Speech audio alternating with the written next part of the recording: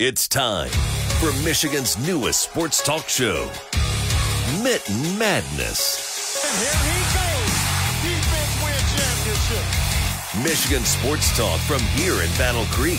The latest stories, the biggest games, all across the Mitten State. That's not something you play with. Streaming live and on demand on the 95.3 WBCK app. Here are your hosts, Jacob Harrison and Da'Jzon Hughes. Hello there, welcome into Mitten Madness, 95.3 WBCK. Jacob Harrison, brand manager of BCK. That's Da'Jzon Hughes, brand manager of the Block 102.5 and 104.9 there in Battle Creek. We're going to have a lot of fun today because I'm back, and I get to get some recompense for all the trash that DJ talked about Alabama last week, and, set him up some more for next week because I won't be on the show next week either because of the holidays. I'll be down in Alabama cheering on the Tide against the Michigan Wolverines, although I can't lose because I support both teams. They'll win much more than the other, and I think whoever wins that game is gonna win it all. But we'll get to some of that a little bit later. We'll also talk about Pistons and how bad that's going. We'll get into the Lions here in just a bit, but as we always do, and since I didn't get to ask you last week, DJ, how's it going, man? I'm okay. Yeah. I somehow ended up in the third place game for my fantasy league, so that's awesome. That was a long way of saying you lost. Yes. The Packers are being that bad Packers kind of ambiance that happens before things break out in a couple of years. So that's fine. But other than that, I'm living, dude. It's all right. Michigan is about to brave the storm and come out national champions pretty soon. Yeah. I am playing the back-to-back champion in the playoffs this week after my bye week last week. So fantasy, I don't know, Puka Nacua Thursday night really helped me out a lot. Hell of a game from him. So we'll see how much that helps. As far as professional teams, I don't think any team in the NFL right now looks worse than the Pittsburgh Steelers, and they won't have a draft pick to kind of signify that. So, but it was really cool last week to get to see them in person. I was under the weather, but timing of how you get better is always what it is. But they got absolutely thrashed by the Colts too. So I don't know. I'm living. It's the holidays. I'm going to go down to Alabama, see my kids, watch them open up their gifts, and then hopefully watch the Tide roll in the Rose Bowl once again, as I did back in 2009 against Texas. And hey, who knows? Maybe we'll have a rematch in the national championship in that department too, and really shut up some haters if Alabama pulls it out that way. That would be fun. Or maybe Michigan will win it all, and hey, it's well deserved. I don't think they've won a natty since either of us were born. So, I think at least you. I think they've won one when I was like less than 5 years old, but we'll see. I'm excited for both of those teams, but let's get started with the Lions. The Lions are a 10-4 team. Congrats. That's awesome. All they've got to do is win a game. That's all they've got to do. Win a game and they win the North. And they can do it this week in Minnesota against the Vikings. They are 3-point favorites over the Vikings, who are really kind of in a weird spot. They won that 3-0 game against the Raiders on the road, and then last week only lost in overtime to the Bengals, who, since Joe Burrow has gone down, have really looked pretty good. But overall, the Vikings have been up and down. They benched Josh Dobbs, and now they're rolling with Nick Mullins, right? The kid out of Southern Mississippi, the only quarterback from that college that you want to talk about anymore. Minnesota's in a weird spot, but they still have a pretty solid defense. Detroit hammered the Denver Broncos last week in prime time, and that was much needed after a weird loss to Chicago and a weird loss to Green Bay and a weird win over New Orleans sandwiched in there, and a tough win against Chicago, prior to the Thanksgiving loss. So a lot has been going on with both of these teams that they've kind of roller coastered into this collision. Big thing for the Lions, obviously, is the opportunity to cement this. And obviously, the Eagles are trending downward. They're on a 3-game losing streak. So this is a really big opportunity. If the Eagles continue that situation, the Lions could look at being the number 2 seed, and maybe with another lucky break, the Niners, though it doesn't seem likely, they could even be the number 1. A lot can happen for the Lions as long as they handle business. What do they need to do to handle business against this weird Vikings team, though? Well, first off, I'm going to say that, yes, they need to just win a game within the next 3 weeks, but they need to win this game, to be particular, because the only way the Lions don't win the NFC North is if they lose out, and that would also somehow mean the Vikings would most likely win out. Yeah, because I can't remember who the Vikings play in between this Lions game, but I don't think they're as good a opponent as the Lions are going to face in between these two games. The Vikings play the Packers next week. The Lions play the Cowboys. Yeah. My point exactly. And if the Vikings win this first game, they're looking at a position where they're like, hey, we can definitely beat Green Bay. And then we get to go back and play the Lions again. And if we win, we have the first seed in the NFC that's a win and you're in game. We win. Well, I mean, if they win 2 of the next 3, they're in for sure. But like it's weird with Minnesota in the position they're in. But if they win all 3 of these games, they're the first seed in the NFC North division, and it would all be the Lions' fault. So basically, you can nip that all in the bud by doing what? Controlling the trenches. Mm-hmm. Just go back to how you were at the beginning of the year, run it down their mouth, make sure they can't run the ball, and then put pressure on the quarterback when he's back to drop. And Lions should be fine. I don't think they're going to have any problems scoring.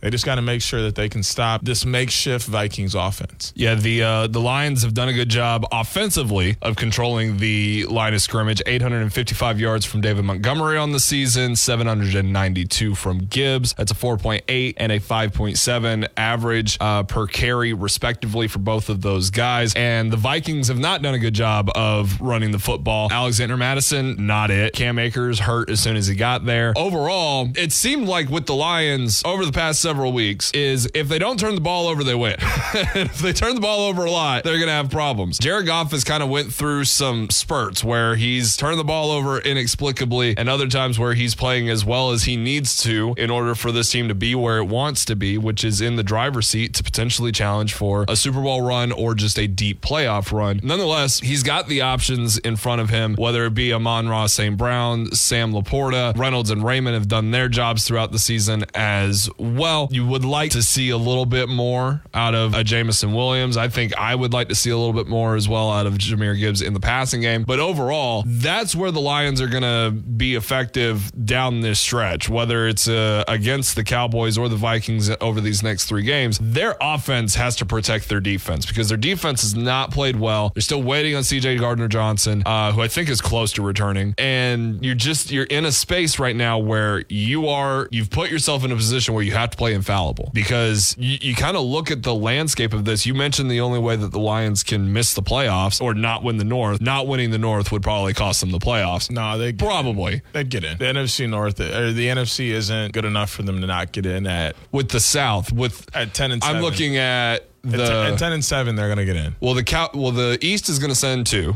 Yes. And the West could send 2. The West is not sending 2. The Seahawks just beat the Eagles. The Seahawks are 7-7. That's what I'm saying. So if the Lions lose out and the Vikings and the Seahawks win out, the Seahawks are not winning out. I'm saying it's a possibility. They're not. Do you know who the Seahawks play next week? The Steelers. I mean, they've at least got one. Okay, maybe. We've seen the Steelers beat teams that they shouldn't beat this year, so we're not going to say that. And we can't forget either way.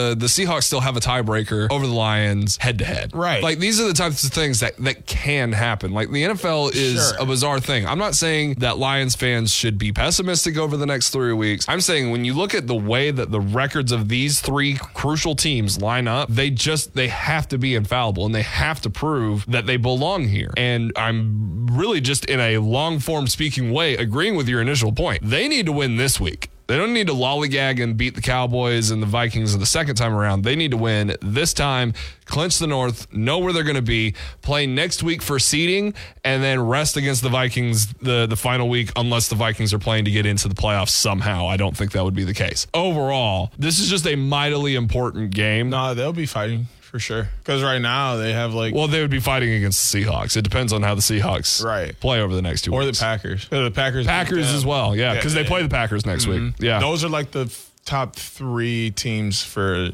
the Seattle's final 3 games, by the way, just because, worst case scenario, the Lions lose the next 2 games. Worst case scenario, the Seahawks play the Titans and Steelers, 2 AFC games that they should win and don't impact their conference standings whatsoever, and then close with the Cardinals, the team with the 2nd worst record in the NFL this year, or 3rd worst. They still got to win them. If they won those 3, that puts them at 10-7. A loss here against the Vikings would give them a leg up on getting close to 10-7 alongside the Lions. Should they also lose to the Cowboys? I'm just saying, You win this game, you close the book on a lot of stuff. You lose this game, and a lot of things open up that shouldn't be open in the first place. And everybody's got to kind of put on their tinfoil hats and be like, okay, what's the mathematic equation? You don't want to be playing math this late in the season. I promise you. I've been there too many times with my Steelers. It's not a comfortable feeling. I know the Lions typically aren't even in the conversation at this point, so put yourself firmly in the race. 10 games is not a be-all, end-all, you're in record. It's not. Win the division, go home, take it easy. That's my stance. I think they got it. Are you confident? Yeah, I don't think there's any concern here whatsoever. Like I think they're going to win this game because they know how much is on the stock for it. And then maybe they even still play starters the last game because that might help with seeding. Because I think they're looking at the Cowboys' loss, or the game is more of a loss than a chance at a win. So you're confident this week the Lions split with the other two division rivals. Do they sweep the Vikings? What was that? Said the Lions split with the other two division rivals, but you're confident that they'll beat the Vikings this week. Do you think they sweep the Vikings? Maybe. It depends on what happens in Dallas. If they somehow come out with a win against Dallas, it won't matter, and they'll sit. True. All right, that'll close the book on the Lions for this week. Both of us confident that they win. Both of us stressing that it's important that they do so. Obviously, all games are must win, but you don't want to open the book to mathematics in those final weeks. When we come back, we're going to talk about a team that is tired of seeing certain numbers go up, that being in the right-hand column, the Detroit Pistons. Next here on Mitten Madness, 95.3 WBCK. 300.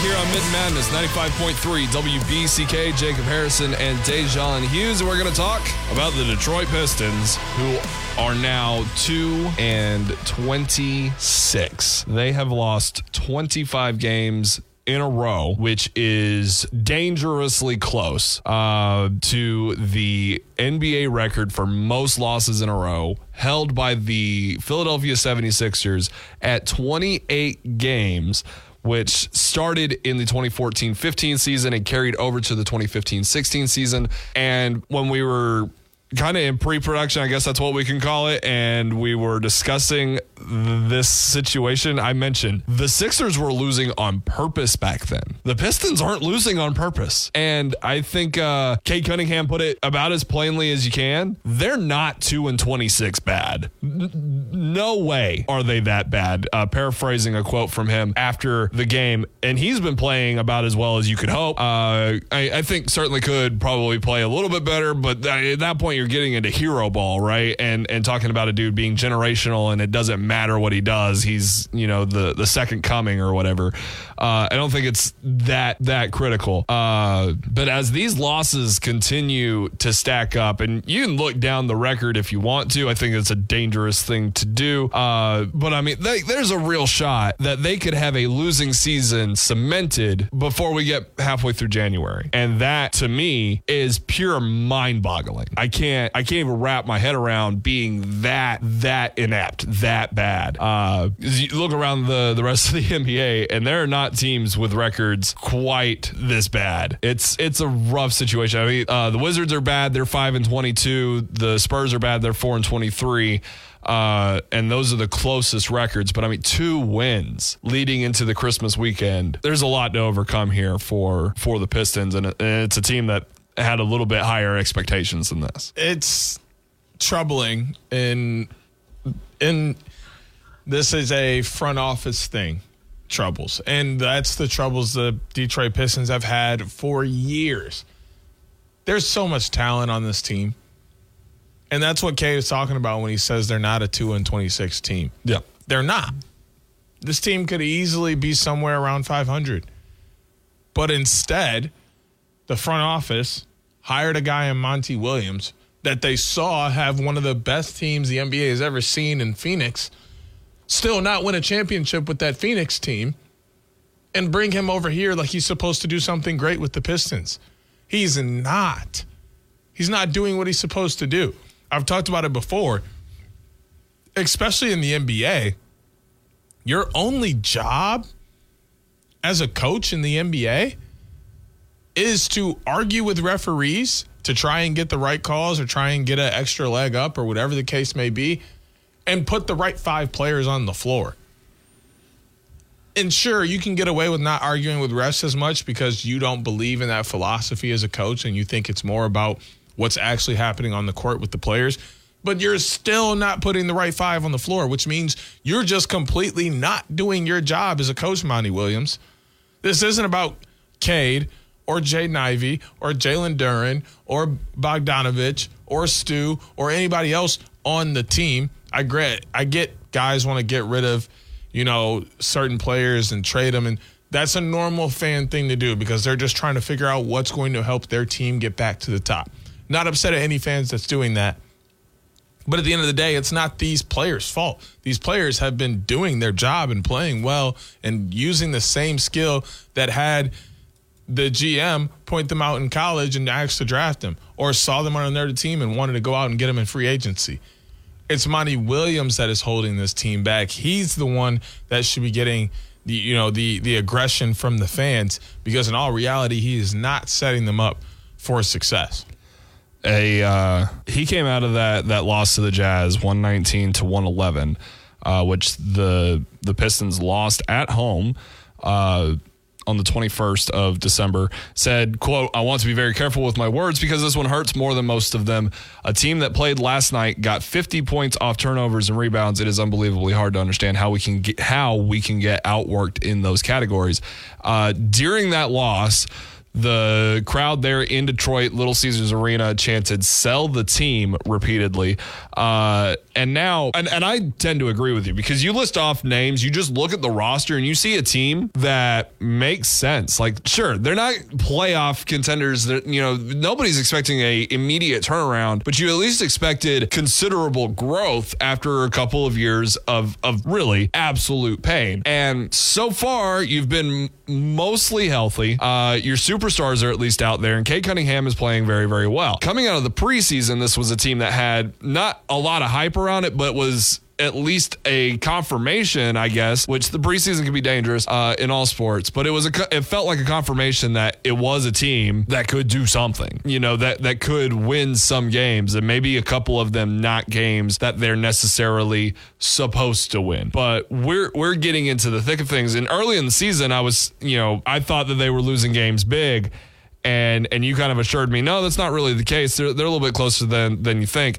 We're now getting to the point since Thanksgiving, a 23-point loss to Indiana. That's understandable, but you follow that up with a 19-point loss to Washington, of all teams. Got smacked by the Lakers. Did squeeze a close one against the Knicks. 9-point loss to Cleveland. 14-point loss to Memphis. Absolutely gobsmacked by Orlando. Smacked again by Indiana. Smacked by the Sixers. Smacked even harder the next time around by the Sixers. Destroyed by Milwaukee. Close loss to Atlanta. And now a 8-point loss to Utah, with Brooklyn on the horizon, Boston on the horizon, Toronto. It doesn't get easier. And DJ, you joke. I don't know if you wanted me to bring this to the surface or not, but you joked you're going to go see them on January 28th when they host the Oklahoma City Thunder. Between now and then, the Pistons play and host San Antonio and Washington, and they make a trip to Washington as well. They also play Charlotte and Houston. Those are the winnable games between now and then. Do the Pistons win a game by January 28th? Part of me says yes, because they can't go on forever without winning a game. Like it's got to happen. Things have to go right for them eventually. Like, they're not going to go the rest of the season without winning a game. But another piece of me says I don't want them to, because I think it would be amazing for me to be sitting in Little Caesars Arena in a seat, 12th row, to see their next victory. And then I can come back here on Monday and get a 5-piece for lunch the next day because they finally won another game. That would be awesome if I could get that back-to-back. I get to enjoy the game, be there, get a nice crew neck with my college colors on it, and then come back here and get a 5-piece the next day because I was there for their most recent victory. I mean, granted, everybody's getting a 5-piece when they win another game. I just think it would be cool if I was at the game that they won, and then I can get that 5-piece as well. So obviously we asked that in jest. They're going to win a game. They're not going to have a 40-game losing streak. That said, they only have so many opportunities. They're at a 25-game losing streak. The record is 28. Their next 3 games are 2 against Brooklyn, 1 on the road, 1 at home. And then a road trip to Boston would be that 28th. The 29th game would be Toronto at home. Don't anticipate they're going to win any of those. But then they go on the road on New Year's Day to play the Houston Rockets. Within that 4-game stretch, I think that's more of a legitimate question. Are they going to set a new record in the NBA? Do they hit that 30-game deal in Toronto? And is Houston really the best opportunity they have to break this streak? I don't know if Houston is. I think we're still looking more at like Washington. Oh, that's a long way away. Or San Antonio. Those are a long way away. Maybe even Portland. Teams that are really struggling against other teams. Houston just, earlier this last month, they went on a 6 or 7 game win streak. Houston's got some talent and is able to pull out some wins. You're looking They're doing what you would hope Detroit would be doing. Right. You're looking more at a San Antonio, a Portland, a Charlotte, a Washington. Those are the teams that you kind of want to aim at in terms of getting back on the board and resetting how you win games. Well, you don't even get a shot. You get 1 shot with Portland in February. These upcoming opportunities against Washington and San Antonio are really crucial just to get some wins. But I don't know. I guess the one positive outlook on this, though, I know the pessimism of some Detroit sports fans, and I give you every right, to be pessimistic about this. But if you set this record and then you go on to have some more losing streaks, I think you're really set up to have the best percentage odds to have that number 1 overall pick. Now, I don't know, there's not a Wemby coming out in this draft, but you're at least giving yourself an opportunity, I guess. I'm scared for them to get another really high draft pick. They were supposed to get number 1 last year, and it didn't happen. Cade was a good pick. Yeah. Cade was a good pick. But that was the first good pick they've had that early in a long, long time. Oh, yeah. Long time. But and they don't do that well. Yeah. They don't. And I don't think there's a name out there that is oh, you got to have this guy, because I don't think Bronny James is coming out after 1 year. So it's he could. Don't get me wrong. No, he won't. But it's almost like a lose-lose situation. And I understand the pessimism that goes around that, and I don't know. It's tough. I have much sympathy for you, Detroit Pistons fans. I can't imagine that this has gone on for too long. And again, you could go back and be oh, well, you could just do what the Sixers did. The Sixers had a plan, right? They lost on purpose, and they nailed their draft picks for the most part, and then became a contender. They haven't necessarily done anything with it.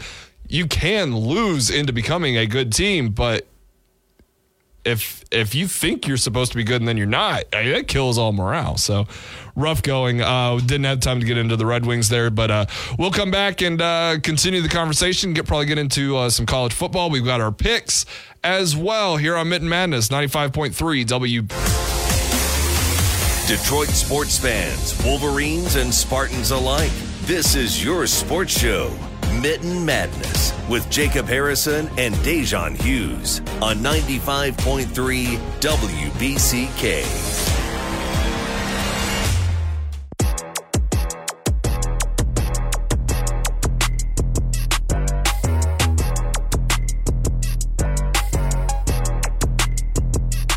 All right, we're back here on Mitten Madness 95.3 WBCK. It's our short segment, so we're going to just kind of run through the college football playoff situation here really quick. First of all, like right before we started recording yesterday, that's when news broke that Florida State is going to sue the ACC, or actually has sued the ACC. So we'll continue to see kind of how that's going to develop. I think that kind of leads to the departure of the Seminoles to the SEC, which I'm not so sure. I'm not sold on that being a good idea for them. DJ, you and I were talking earlier in the week. What happened this year is not something that is going to happen ever again. You're never going to go undefeated in a power conference now that there are only 4 and there will be more playoffs. You're never going to go undefeated in a power conference and miss out on the postseason ever again. There's going to be more spots next year. They might revisit how the playoffs look, but there will be more spots and there are fewer power conferences. However, you don't want to be in a situation where you are a 1 or 2 loss team in the ACC squaring up with a 1 or 2 loss team in the SEC vying for one of those last few wild card spots in the playoffs. So I get it, but I do question whether or not this is the right move, because keep in mind, Florida State has only won the conference twice in the past 10 years, and that was the first year of that decade and the last year.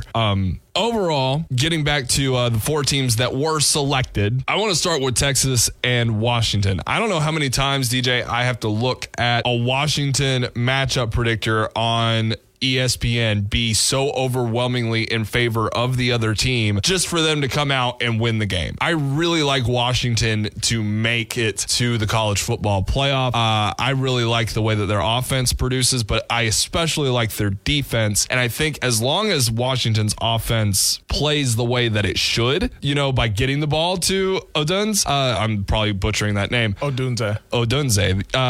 And the other playmakers they have, Penix protecting the football, their defense, I think, has what it takes to put enough pressure on Quinn Ewers to force him into making mistakes. Because Quinn Ewers is a very up and down quarterback. 21 touchdowns, 6 picks, just over 3,000 yards. Those numbers pale in comparison to Penix Jr. So overall, I've got a lot of faith in Washington in this one. Where do you stand at this point in the Sugar Bowl between Texas and Washington? If you want me to be honest, the Sugar Bowl doesn't mean too much to me. I think there's a lot of history tied into that matchup alone in the last time that they faced off with each other. And then, but more importantly, their matchups with Michigan are both going to be historic, and they're both kind of in favor of Michigan kind of flipping things back around and winning, because the last time they faced a Washington team, they lost, and it was, I believe, either at the Rose Bowl or the national championship. It was a big time bowl game that they lost to Washington the last time they played them in the 90s. So I would love for Michigan to flip it over against them. And we've seen time and time again Texas and Michigan face off in big time games, and it goes back and forth. And I believe Texas got the last one, so kind of Michigan's turn. So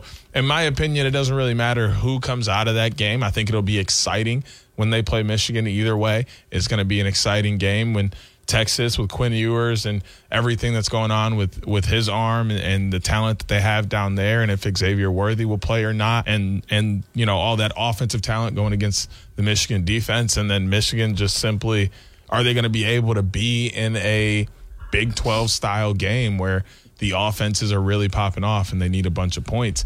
And then kind of the same thing with Washington. Can Washington adjust to Big Ten play, or is Michigan going to have to kind of play the Pac-12 style for this game and come out with a win? I am just excited for whatever the matchup is going to be. So I'm going to do this just for the Washington, Texas, and Michigan. I'm not going to get into the Alabama aspect of it, but Washington is 2-3 all time against Texas. The last time they played was actually last year in the Valero Alamo Bowl. Washington won that one 27-20. The Michigan Wolverines have a 8-5 record over Washington, 2-game winning streak, having beaten them in 2021 and 2002.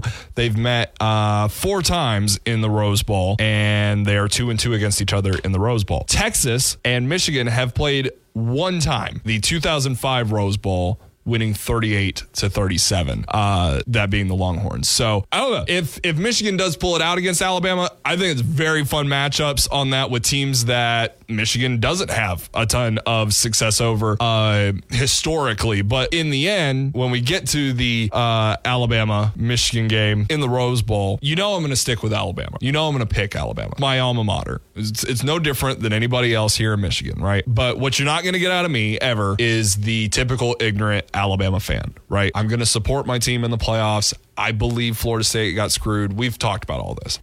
What I think might be the difference in this game is explosiveness and also managing turnovers. Now, both of those sound very, very obvious, but here's why. When Jalen Milroe is able to make exciting plays, have you ever played Madden, right, audience? Where, I don't know how much of our audience plays Madden, but if you ever play Madden and like a player gets into the X factor, he gets into the zone and like he just becomes unstoppable, that's Jalen Milroe. But if you play the modern Maddens too, there's also a momentum meter on the top. And when that meter goes completely away from you, you just can't not make mistakes. That's also Jalen Milroe. He goes with the flow of the game. He's not overtly special, but he can be if the momentum of the game is in his favor and he's making plays. If Michigan gets out to an early lead and really is able to control the clock and the ground, which they're able to do, and force him into making big plays, that's a recipe for disaster for Alabama. If Alabama is just keeping pace with Michigan and is making bigger plays, that's a recipe for disaster for Michigan. And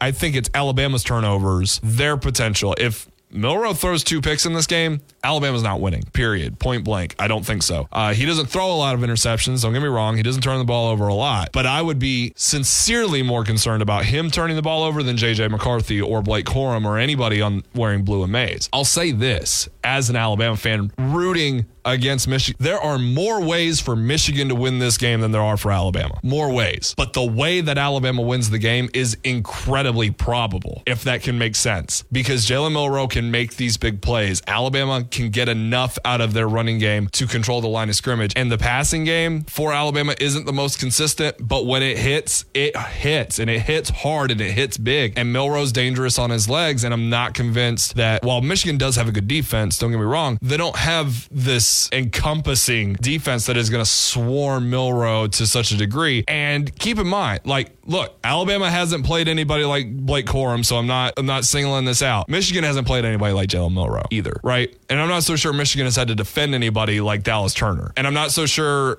Wilson has had to line up against somebody like Kool-Aid McKinstry, right? I know my team a little bit better than I know Michigan's, and I know that might upset some people, but overall, I think Alabama wins because the way that they can win is more probable than the multiple ways that Michigan can win. Any last words? Take it easy on me next week.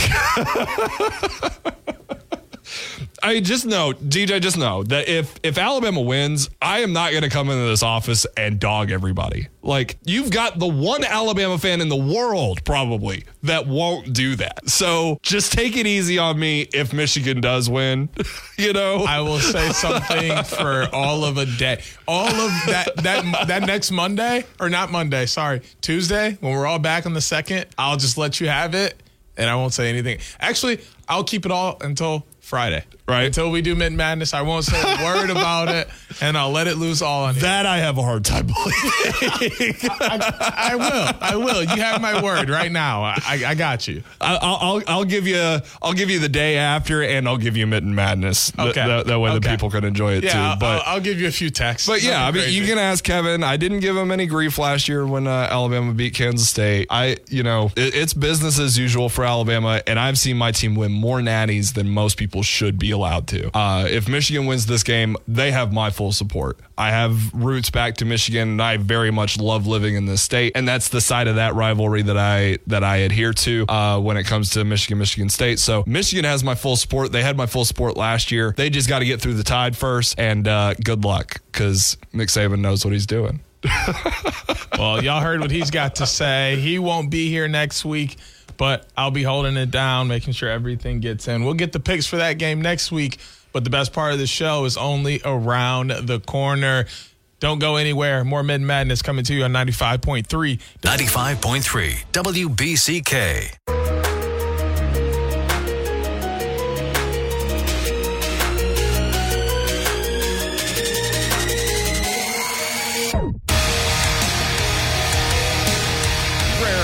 Here, but I'm going to open us up to this next segment because this one's going to be a little bit weird. So to update you on how things went last week, I was absolutely atrocious. I had a 1-5 record. Jacob catching up a little bit at 4-2. So we currently stand at me 70-32. Jacob's only 3 games behind at 67-35. He's going to step in and we're going to do some rapid fire bowl games that are not going to go against our record. And then we'll hop in big time and do our normal picks as always. Little known fact, your boy went to Troy University for a couple of years, and Troy, without their head coach, who led them to such an incredible season, are going to play Duke. Troy, Duke, Protective Stadium. It's in the 76 Birmingham Bowl. I don't know why it's sponsored by 76. There is not a 76 gas station within 500 miles of Alabama, but that's the game. Troy, Duke, who wins? Troy, I like it. James Madison, Air Force. This is also on December 23rd. Lockheed Martin Armed Forces Bowl. James Madison wins because they weren't even technically supposed to be in it, so they're riding that momentum of sneaking in. Oh yeah, I like the Dukes. Give me James Madison. I love the scenario of this game. It is the 68 Ventures Bowl, which is hosted at Hancock Whitney Stadium, and if you don't know, that's in Mobile, Alabama, home of the South Alabama Jaguars. However, Eastern Michigan is the home team in this game against the South Alabama Jaguars. The Jags are still favored by 17, but I'd like to ask, who's going to win? The team from my backyard or the team from your backyard? The team from yours, South Alabama. South Alabama's pretty good. If only Troy or South can win, I hope it's Troy. Utah, Northwestern. That's a weird game. I didn't expect Northwestern to be bowl eligible, and I didn't expect Utah to be playing their bowl game on December 23rd, but they are playing in the SRS Distribution Las Vegas Bowl at Allegiant Stadium. Who wins? I think Utah will. I think the travel will be a factor for Northwestern. Quick Lane Bowl. I'm going to take Utah as well. Quick Lane Bowl, Bowling Green at Minnesota at Ford Field. Who wins that one? Minnesota, 3-point favorite. I like Bowling Green. I don't. Their colors are too Cleveland Brownie. I'm going to take Minnesota. Next one. No, I'm going to skip that one. We're not going to do that one. Monday, December 27th. That's when these games are. North Carolina at West Virginia, Bank of America Stadium in Charlotte for the Duke's Mayo Bowl. Who's getting covered in some mayonnaise? Was I going to say anything else derogatory? Promise. North Carolina. Give me North Carolina as well. Neil Brown, better luck somewhere else. I think that's his last stand with the Mountaineers. Don't let me take a game that we're probably doing. Are we doing Louisville, USC? No. DirecTV Holiday Bowl. They're in San Diego. Louisville is number 15. Lost some stupid games that they shouldn't have lost. USC lost a lot more games than they should have. Who's going to win between the Cardinals and the Trojans? Cardinals. Down to, I think that might be all of them, so I'll just squeeze one more in here just for fun. The Military Bowl presented by GoBowling.com. That's too long of a name. Shorten it. Virginia Tech at Tulane. Ew, Tulane. It's not even close. Tulane. Give me Tulane. I'll also take Louisville as well, just in the off chance that Caleb Williams is not playing in that game. I don't know if he is, but I doubt it. Cool. All right. You're up. You can take first. All right, we're going to be moving fast through these because of time restrictions. That's just how life works. Starting with the first ranked college bowl game of the week. Well, technically the last one because it's not till Friday. But Ohio State, Missouri. Big Ten versus SEC. Time to find out which one is better. Who you got? I would like to know if Kyle McCord is going to play in the game. I should have done some homework, huh? I'm going to, you know what? I'm going to do the thing. I'm going to stick with the SEC. I'm going to go with Missouri. Well, we are at our first split game of the week. As much as I hate them, I'm going to go with them. I think all the guys that a lot of people think might not play will play. Marvin Harrison Jr., Egbuka, McCord, all those guys are going to play. They want to end on a good note and possibly come back next year. A lot of those guys have said that. So if they're going to come back next year, they're going to play in this game and try and build that momentum to get into next year. One of the best named bowls, the Pop-Tarts Bowl down in Orlando. Number 18, NC State, the Wolfpack, taking on the Wildcats, the number 25, Kansas State. Who wins that one? Give me K-State, no question. I like Kansas State all the way. North Carolina State has some nice things this year. They were 9-3, but in the ACC at 9-3, that's not beating a Kansas State who's looked good the last couple of years. Meatball on RKR will be very pleased to know that we are both going to take Kansas State in that game. And next game on the list, last bowl game for us in our picks, Arizona, 9-3, going to take on 10-2 Oklahoma. Pac-12, Big 12, neither one of these conferences ever really play a lot of defense, so over is probably a hit here. Who's taking home the trophy in whatever bowl game this is, because I already forgot. It is the Valero Alamo Bowl down in San Antonio, Texas. Arizona's a 3-point favorite, but Oklahoma has a 75% chance to win on the matchup predictor on ESPN. That's interesting. I've got a feeling that the Pac-12 is going to perform really well throughout this bowl season. One last hurrah. They had a hell of a season. Why not? I can't believe I'm doing this. Give me Arizona. I'm taking Zona as well, but I think it's because Dylan Gabriel's not going to play, and he doesn't want to ruin his chances of playing at Oregon next year because he's going to be a quarterback battle with Dante Moore. So I don't think he wants to risk an injury here, and I'm going to give the edge to Zona. That makes sense. Let's get into some NFL games. I've got up first the return of C.J. Stroud. I know we're not supposed to be too high on him around here, but the Texans are 8-6, right in the thick of things. The Cleveland Browns are somehow playing good football with Joe Flacco at quarterback. I want to dead fish off this building because I had to say that sentence out loud, DJ. They're 9-5. This is a huge game for playoff seeding and for who could make the playoffs. Nobody will be eliminated from it, but the Browns are 3-point favorites. Who's going to win this enormous game down in Houston? Well, they say defense wins championships. I think this game is going to be close due to some injuries on the offensive side for Houston outside of C.J. Stroud, even though he's coming back.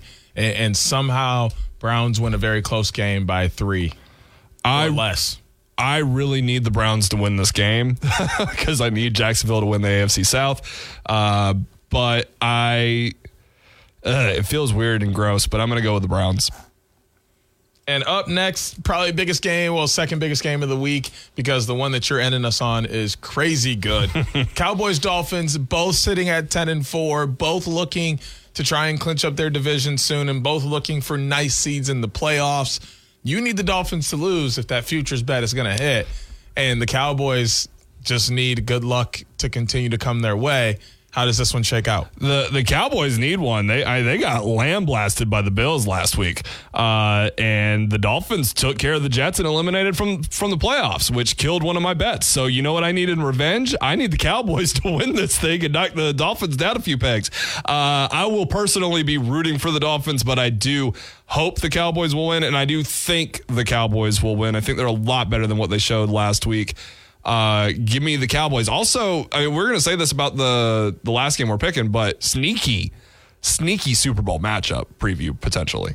I like the Cowboys here as well, but for a different reason. Their defense got exposed last week, and they didn't like a lot of things that were said about them. And this defense is one of the best in the league right now. The best. I think they're going to come back and prove how good they are, and that's tough for a Dolphins team that has a questionable running game. So they're not going to be able to necessarily have that full funnel approach like they've had all year. And that's coming from someone who has Raheem Mostert on his fantasy team. Same. I completely get what you're saying. He scores touchdowns. That's really it, guys. Like, he's having an incredible season because he's in the end zone. Otherwise, it'd be very pedestrian. Last game, a lot of people have this pegged as the Super Bowl matchup at this point in the season because these are the two teams in each conference that are playing the best football. The Baltimore Ravens are heading out to Levi Stadium to play the best team in the NFL by my account, the San Francisco 49ers. Both of these teams decimated their opposition last week. The 49ers are somehow a 5-point favorite in this game. They are considerably more healthy, if you ask me. Just by glancing quickly at the injury report, they have a 64% chance of winning the game, but it should be a good one nonetheless on Christmas night. Who wins it? Ravens, Niners. I got the 49ers. I think this one's simple for me. The Baltimore Ravens have been playing very good all year, but their decision-making in the fourth quarter is questionable. And a team you can't make questionable decisions against in crunch time is the 49ers. They will make you pay for it. They're very healthy, and their offense is thriving at an unreal rate right now.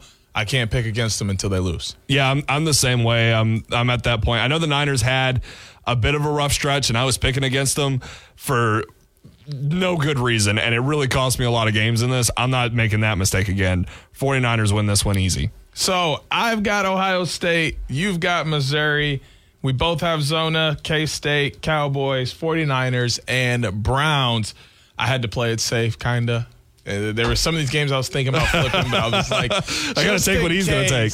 I got to keep this lead. It's a little tight, but you can get one game closer. So go ahead and get us out of here so we can enjoy an amazing holiday weekend. Yeah, a lot of stuff coming up on BCK. I don't have the full schedule in front of me, but there's plenty of NFL action from Westwood 1. We will also have that includes a triple header on Christmas, as well as games tomorrow on Christmas Eve.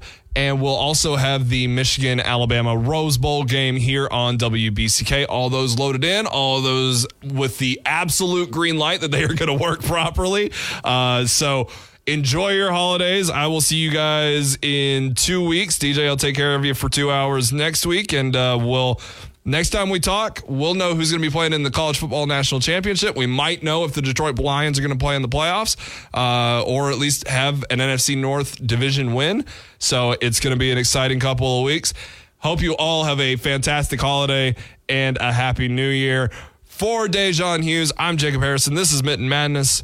Until next week. Join Jacob Harrison and Da'Jzon Hughes every Saturday morning at 9 a.m. for Mitten Madness on 95.3 WBCK. Miss the show or want to play it back? Stream Mitten Madness live or on demand on the 95.3 WBCK app.